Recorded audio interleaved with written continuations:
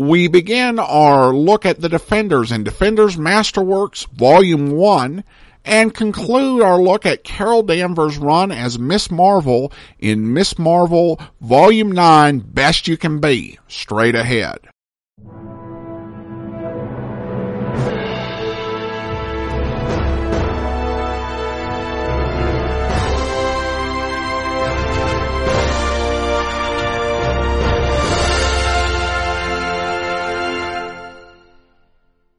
Welcome to the Classy Comics Podcast, where we search for the best comics in the universe. From Boise, Idaho, here is your host, Adam Graham. The Defenders actually began with a bit of a backdoor pilot in issue of the Submariner comic, which was written by Roy Thomas. And essentially, Namor has some serious concerns about a United Nations weather control station. And he sees the Hulk rampaging in a Latin American country. And he would like the Hulk's help, but doesn't know how he'd be able to get him on board, since the Hulk is not easy to reason with. However, Namor spots the Silver Surfer flying overhead and decides to try and make contact with him. As what you would normally expect in this first encounter situation, they get into a bit of a fight. However, Namor's able to get through to him. And they decide to go and get the Hulk together, flying on Namor's board. Namor flies down to the Hulk, who attacks him. However, the Hulk is being attacked by this Latin American country's military. And the three come together to fight off the military, which is kind of firing at all of them. And they incidentally free the country, but are able to get the Hulk on board for the mission. And so they go ahead and attack the UN base, where these weather control experiments are going on, and are able to drive off all of the UN personnel and allow Atlantean scientists to get in and examine the weather control experiments to make sure that they're safe. The UN calls the Avengers for backup. The Avengers were on a standby in case anything went wrong, but since the odds of that weren't considered all that great, part of the Avengers decided to go off and record like a public service announcement commercial. Captain America is in charge of the Avengers as the chairman, and he makes the decision that the three strongest Avengers, Thor, Iron Man, and Goliath, who at this point is Clint Barton, who's best known as Hawkeye, and they're there to act as standby. Now, one of the odd things is that they didn't actually fly down there to observe this, because it would take time if the experiment ran into trouble for them to get there from the Avengers headquarters in New York, as it indeed does. However, when they get notice of what's going on, they fly out at ridiculous speeds on a Quinjet, and you have an epic battle between the three strong Avengers and the three Titans, as the Submariner comic called them. The fight goes on just long enough for the Atlantean scientists to examine the facility and come up with findings that it's not actually a safe experiment, and thus they convince the UN to back off, and the three Titans go their separate ways. But this goes ahead and sets off the beginnings of the Defenders. The Defenders didn't actually get their own magazine right away. Instead, they appeared in a magazine called Marvel Feature, and for those first three issues. In a way, this is Marvel borrowing from DC, because DC did a magazine called Showcase Presents, and they also used Brave and the Bold to try out potential comic series. And so for the first three issues of Marvel Feature, they're trying out the Defenders. In the first issue of Marvel Feature, Yandroth, who's an old foe of Doctor Strange, summons him psychically to his deathbed. Yandroth is a scientist who combined science and the mystic arts. And he produced Omegatron, a doomsday device that will destroy the world as soon as he is dead. Because if he doesn't get to enjoy life anymore, why should anyone else? Strange is going to need help to both locate and defeat the Omegatron. And he encounters Namor. Namor initially has no interest in joining the quest because he's off on his own personal quest and doesn't want to get distracted by that.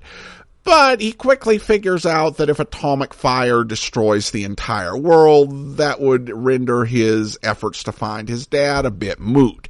So he agrees to join. The Silver Surfer is actually unavailable, and it's in the story, it's because of something going on with the Surfer in universe. In reality, it's because Stan Lee had a very strong attachment to the Surfer and really wanted to write any story the Surfer appeared in. He would compromise when the main series would be published, and Steve Englehart asked and got permission to use the Surfer as an occasional guest star.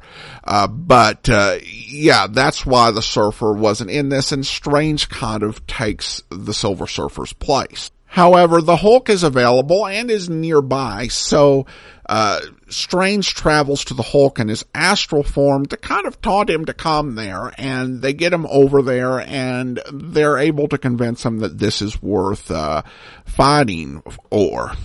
They're able to locate the Omegatron in a lighthouse, and Namor and the Hulk begin to attack it.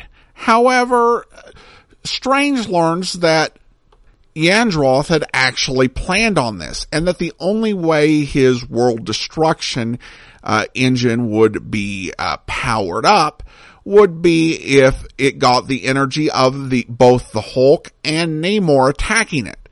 So Strange flies in to intervene and stops the Hulk and Namor before they unintentionally destroy the world. And in order to stop the Omegatron from reaching zero, Strange cast a time suspension spell. And each moment remaining on the Omegatron's countdown would be an era. So the Earth would have centuries or even eons before the Omegatron went off, destroying it. And Strange is actually content to leave it at that. That will be somebody else's problem. In Marvel feature number 2, disciples of Dormammu kidnap Strange, and he summons the Hulk and Namor telepathically. They have to save the world from the coming of Dormammu, which would come through sacrificing Stephen Strange. This story is interesting because it does feature a Roy Thomas cameo. You know, Stan Lee made his cameos in the movies, but Roy Thomas made a few in the comics, and this one is featured in there. In issue 3, a space capsule crashes into the sea and is taken hold of by an octopus who Namor has to come down and punch. And Namor rescues the space capsule and brings it to a Navy ship and explains on the ship that he saved it because a man was inside and he didn't like that he had to assault a sea creature. And some of the sailors say, yeah, we don't care what you don't like. And they decide just to, for no good reason, run up on and assault Namor right after he came out of the ocean. That's just a little silly. You don't run up on the son of Atlantis after he's just been in the water. However, the fight is halted, and the astronauts actually make a very weird decision. They decide that they are leaving the space program so that they can start a children's TV program that's a comedy and features a white, abominable snowman type character. The program actually is brainwashing kids. General Ross is in the story, and he calls it not only poppycock, but also balderdash. So very strong language for a 1970s comic. Jim Wilson, a teenager, is there with Ross, and he goes off to get Doctor Strange and reports what's going on. Strange decides to use his magic powers to make himself look like the Hulk in order to be better able to infiltrate the TV program. Because Jim told Strange that even though he wasn't fully influenced by the TV show, there was part of him that thought like he should follow the white abominable snowman type creature to his planet and never ever return to Earth. And indeed, that is the aliens' plan, to brainwash the children of Earth so that they will travel to the television studio, get on their spaceship, and never ever return to Earth again. The creature is revealed to be Xemnu, and he fights with Doctor Strange and about overcomes him. However, Strange summons Namor, and the Hulk also comes along just as Bruce Banner hulked out after seeing a fake Hulk on television. And they're able to fight off Xemnu and save the children of Earth. However, the military immediately turns on the Hulk, and Namor tells Doctor Strange to never bother calling again. And in a way, this is set up so if they decided not to do a full series, they could just leave the Defenders here. But of course, there was a full series that started off with Defenders #1. With the writer now being Steve Englehart, as Roy Thomas had such a full plate that he couldn't pursue the series. Defenders #1 opens with Namor crashing to the sky near the Incredible Hulk and being very severely injured. So despite his problems, the Hulk goes off to find Doctor Strange to help. Strange shows up and finds Namor in a really bad way. Worse yet, he's had a barrier placed around him by a character named Necrodamus, who Doctor Strange has fought before, and plans to sacrifice Namor. And Doctor Strange and the Hulk have to save Namor. The important part of this story, though, is that in the course of it, Doctor Strange has to use a time stoppage spell, which weakens the previous spell that he put back in Marvel feature #1. Defenders #1 ends with Namor revealing that he was put in this position and knocked from the sky by none other than the Silver Surfer. So in Defenders #2, they search for the Silver Surfer. And as soon as they find them, Namor has a calm, reasoned conversation asking the Surfer what happened. No. Because it's Namor, he immediately attacks the Silver Surfer.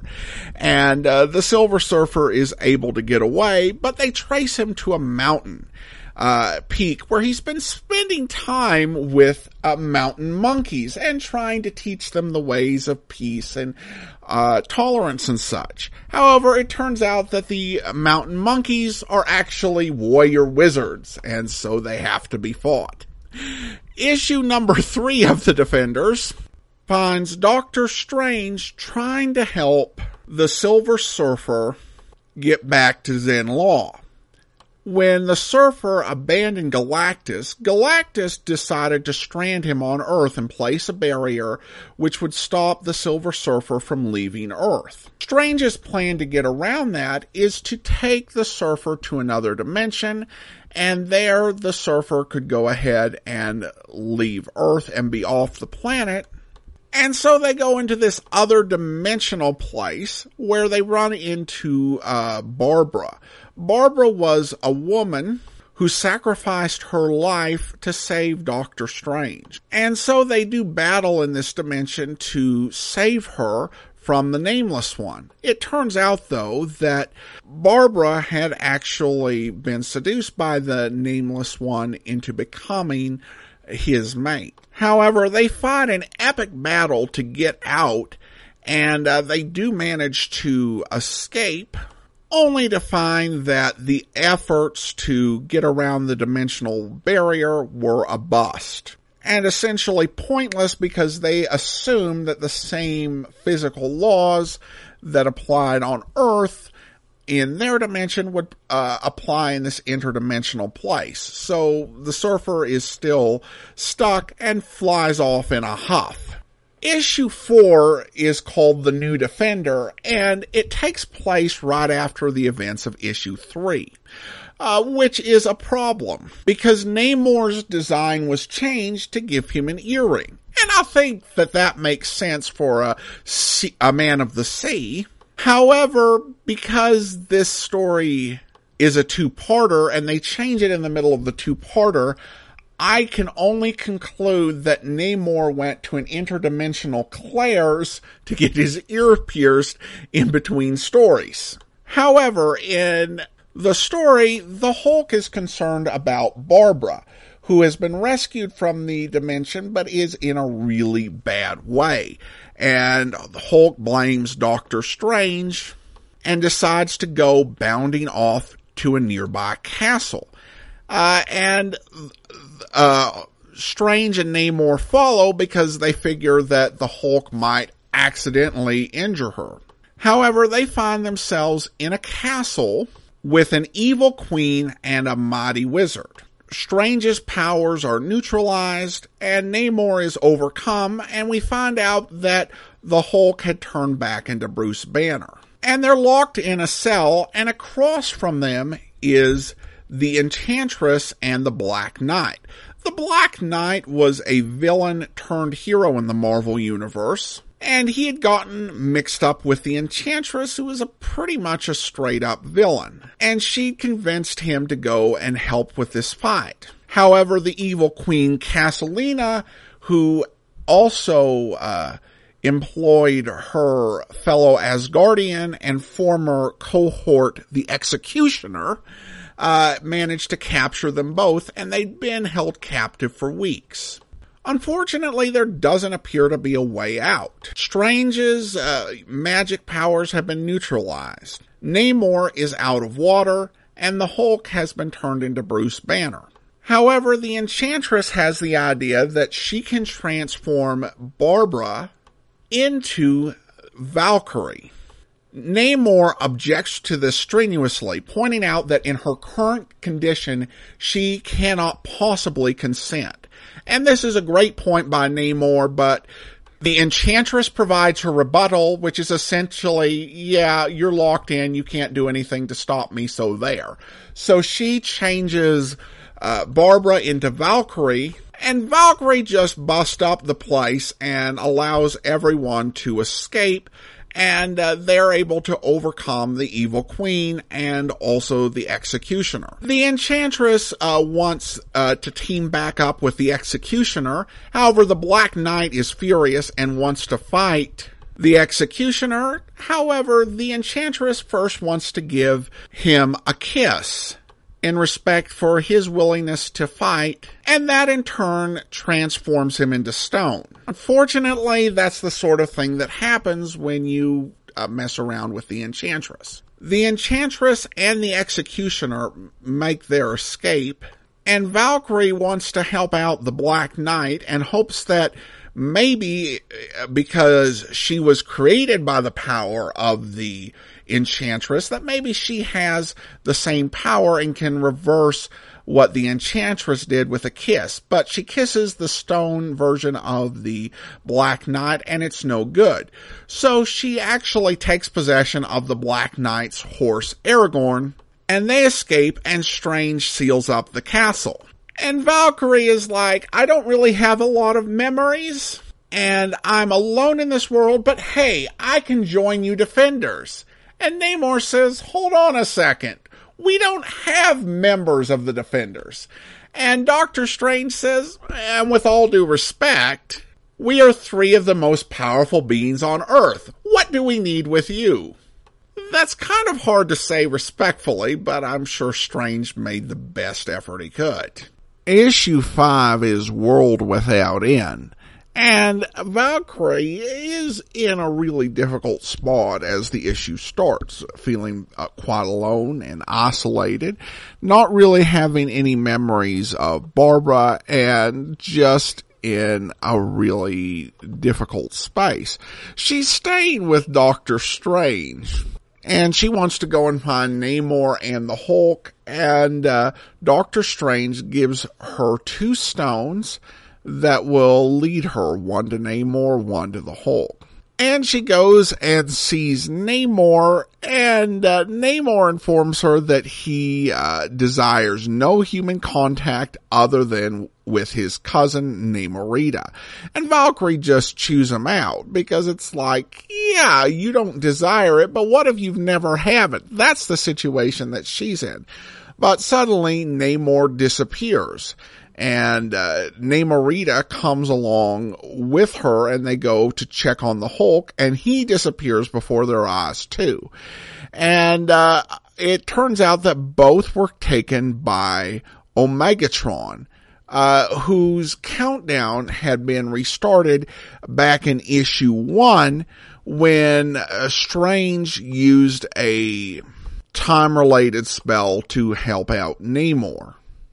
Valkyrie and Namorita arrive at the lighthouse, and Omegatron greets them with a good morning. He may be a homicidal magical computer programmed for world destruction, but let it be clear, he is not impolite. He explains that the countdown got restarted and it's been speeding up, so now there are 3 milliseconds on the clock, but that only leaves 6 minutes for the world to survive. And Omegatron has both Namor and the Hulk under his spell, and there is 5 duplicates of both of them to fight, but Valkyrie makes the deduction that the illusion is designed to fool human eyes, and that her horse will be able to see through it. I'm tempted to call that horse sense, but it's somewhat of an odd proposition. I don't know if that works scientifically, but then again, Aragorn's a flying horse, so, magical, so maybe that's why he sees through it. But anyway, he does, and we're reduced down to the 1 Hulk and the 1 Namor, which are still a challenge to get unhypnotized. And by then, the Omegatron does emerge. However, they're able to defeat him before he says his creator's name, which was what was required to destroy the world. And thus the world was saved. And I was kind of glad about that. When I first read the story in Marvel Feature number 1, I wondered if that was just a thing that had been left in place to this day with nobody bothering to follow up on. But I'm glad that that was taken care of. The one thing that I will say is they never gave a good explanation why Omegatron kidnapped Namor and the Hulk prior to blowing up, because nobody was aware of what was going on, and he could have blown up in peace. And yeah, that part was never explained, but that's probably the only real big flaw in the story. It ends with Valkyrie wanting to join the Defenders again, and Hulk just objecting out of hand that after the problems he had with the Avengers, he's not joining another group, and he thinks that Valkyrie is crazy. But when he bounds away, Namor comforts him and says, you know, that's just the Hulk, and you really couldn't expect anything else from him, but that this particular incident has caused Namor to reevaluate, because she demonstrated bravery and an analytical mind, and he asked to accompany her back to New York. So I'll get into that issue. Issue 6 is Dreams of Death, and the Silver Surfer actually shows up to apologize for the way he flew off at the end of issue 3, and he arrives in time to help Doctor Strange and the gang defeat a sorcerer named Cyrus Black. And he meets up with Valkyrie, and he sympathizes with her because he understands just the sudden jolt of a new identity, having gone from Norrin Radd to being the Silver Surfer with memories being taken away. And he said he was going to go on a trip around the globe and asked Valkyrie if she'd like to come, and Namor asked if he could come as well because he'd been providing her some tips and instructions, and the Surfer says that when he's in the mood for the company, it's the more the merrier. So they went off on a trip around the world we don't actually see because apparently it was just, a good time. There is some more activity in this book by Cyrus Black, who does gain a effective rejoiner to the Defenders, and they have to fight him off. I won't go into all of that. It was a fair enough story, but I did really like these characters in this book, and I was surprised that I enjoyed the Defenders as much as I did. Because reading some people describe it, it's almost as if the Defenders are practically anti-heroes. And they're not. They're heroes, all right. They're just heroes who are not used to working with people, and they don't like the stricture of the Avengers and related organizations, but try to help each other out and really do form some nice friendships. There's a lot of personality conflicts, and that actually, I think, makes the book fun. I mean, you've got probably more personalities and egos on this non-team than you have on the 1977 Yankees. The art is great throughout. Sal Buscema did the art on the majority of these, and the results are really good. I think he did a great job on the battle scenes and on all of these characters. The writing is fun. There are a few things that I riffed on, but they're good stories, and even though there are some magical villains involved, it's not like a lot of Doctor Strange team-ups where it feels like, there's nothing for our main heroes to do. They all get their moments to shine, and there are just some great action sequences that I love. If there were one big problem with the Defenders, it would be that their villains are all pretty much D-list. Though, of course, as this book illustrates, even a D-list villain can threaten the world. Though I should say, Dormammu, to the extent that he was behind that one thing back in Marvel feature number 2, is an exception to that. But overall, this is a fun book. I'm definitely going to check out at least volume 2. I've heard that some of the later volumes really become things where it should just be Doctor Strange fighting, like when Steve Gerber is working on the book. But I would not mind reading even more Defenders later on. It's just a fun group, non-team effort with just some very fun characters who just wouldn't fit on normal teams. So I'll give this book a rating of classy. Now we turn to Miss Marvel Volume 9, Best You Can Be. The book collects issues 47 through 50 of the late 2000s Miss Marvel series.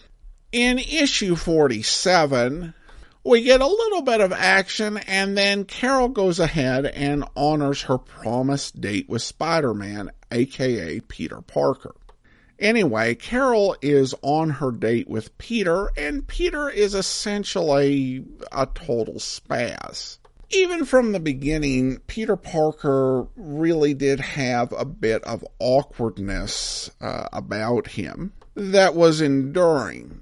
But I do think, I've heard it often said that the post One More Day Peter Parker is really a loser, and this issue really does bring that home. It's just kind of awkward, not funny, just really, really awkward and out of character. So I've stayed away from most post One More Day stuff, And this was just not a great read. The date is broken up by Norman Osborn's evil group, Hammer. And this would be the first time that I'm actually glad that an evil group broke something up, though Carol gets away from them.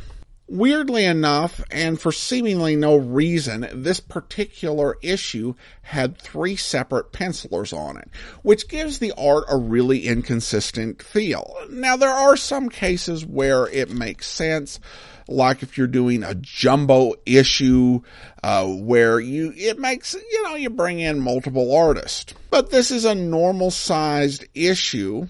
It's not a special anniversary or anything, so I don't get what's with the multiple pencilers. In issue 48, we get back to something that had kind of been put aside with the Death of Miss Marvel storyline, and that is there's stuff going on at the Church of Hala. And apparently it looks like Captain Marvel is back and killing people.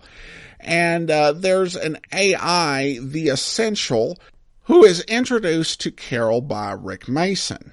And she says that Mystique is behind this, and that gives a key to someone in Idaho who is actually Mystique's agent. So Carol flies out to Idaho and confronts this guy with a beard and thinks that he might even be Mystique. However, even though he just looks like a regular middle-aged to older guy with a flannel shirt, he essentially explodes at the end of issue 48. And there's a whole section with Carol subduing him, and eventually she gets the clue to head on out to Seattle, where she catches up to Mystique. However, Mystique and her fight, and the police are coming, and of course still looking for her because she's still wanted by Norman Osborn. And so Mystique is able to get away by declaring that Carol grabbed her gun and changing into a police officer before the police catch on as to what's going on. And so that leads us to the final issue, with a cover for issue 50, which is an homage to the death of Captain Marvel. It's a pretty well done homage with Miss Marvel, where Cap was in that particular drawing from the 1970s. And in the book, we learn that what happened with this Captain Marvel that's supposedly going around killing people goes back to the Skrull invasion. The Skrulls made their own duplicate of Captain Marvel as part of the secret invasion, but it took them a lot of attempts. And Mystique saved the second to last attempt, the nearly perfect attempt that the Skrulls just didn't think was good enough, and used him to go after the Church of Hala in order to get Carol angry and involved. And Carol is able to destroy the fake Captain Marvel, but falls from the sky apparently unconscious, and was apparently not captured either. And she's back in New York and talking to Spider-Man, and gives the details of what happened to everyone else in the story. Not necessarily the most riveting way to wrap up your comic. And she reaches the conclusion that she's no longer aiming to be the best of the best. That's not really achievable because you're measuring yourself against others, and that rather she needs to be the best she can be. It's a big character moment that was totally unearned, and which the book didn't really lay the foundation for. It's as if when he wrote issue 1 with her stating that goal to be best of the best, that Brian Reed had in mind that she would reach this point, and that his plans for the character were cut short and he had to wrap it up, but he still wanted to have that point, even though he hadn't really laid the groundwork for it. Overall, I'm going to give Miss Marvel Volume 9, Best You Can Be, a rating of not classy. There wasn't really anything offensive in this volume. There wasn't anything in this book that I read that I found myself saying, I absolutely hate that. like in Volume 3, Operation Lightning Storm. But there's also just not a lot to recommend this book. After the events of Dark Reign, which I thought were pretty well written, and War of the Marvels, it feels like the series just peters out. The fight with Mystique wasn't bad, but it was more meh. My final overall thoughts on Miss Marvel as a series: it was more good than bad. There were a lot of enjoyable stories in here. Some great action, some pretty good concepts, and you got to see Miss Marvel as a fighter, as a warrior, and as someone aiming to achieve her best. On the other hand, a lot of the story was unfocused. There were so many plot lines that were dropped off. Operation Lightning Storm, Anya, the public relations lady. They were interesting ideas that weren't really followed through on. The series was hampered by the constant intermission of events. And until you get to the Secret Invasion and Dark Reign, those events don't necessarily work well in tandem with Miss Marvel. I also think that the cover decisions were dubious, and they went against the purpose that Marvel was going for. Because essentially the reason Carol Danvers has become a major character is because Marvel set it up that way. They wanted her to be seen as this major serious force to be reckoned with. Yet the cover arts were too often just cheesecake and exploitative in ways that seemed to be trying to make her into a pinup rather than a heroine. This has not been a bad run of comics, but I don't think it really sets up the DeConnick run. I can't say that she's done anything to earn the title of Captain Marvel, as was implied in Volume 1 of DeConnick's run. And in many ways, she still remains a bit of a cipher, although I give Brian Reed a credit that he did give us some insights into her past and into some of the events that made her. So overall, while the book's not bad, it's not epic, and I can't say that it's an essential read. It's the first time that I've buckled down and read through an entire run of Marvel comics from this particular era, and I don't think I will do that again, because there was just so much stuff that I didn't like. But again, a bit more good than bad, so it wasn't a bad series. But unless you're a big-time fan of Carol Danvers, there are a lot better series out there to read. So to summarize, for the books that we reviewed on this particular podcast, we gave Defenders Volume 1, Marvel Masterworks, a rating of classy, a really strong beginning, a lot of fun characters, even though the villains aren't anything to write home about. And we gave Miss Marvel Volume 9, Best You Can Be, a rating of not classy, didn't like Peter Parker in it, thought the storyline with Mystique was kind of meh. Some nice art, though some unnecessary changes in artists on issue 47, and just kind of an abrupt end to the series. Alright, well that's all for now. If you do have a comment, email it to me, classiccomicsguy@gmail.com. Follow me on Twitter @classiccomicsguy. From Boise, Idaho, this is your host, Adam Graham, signing off.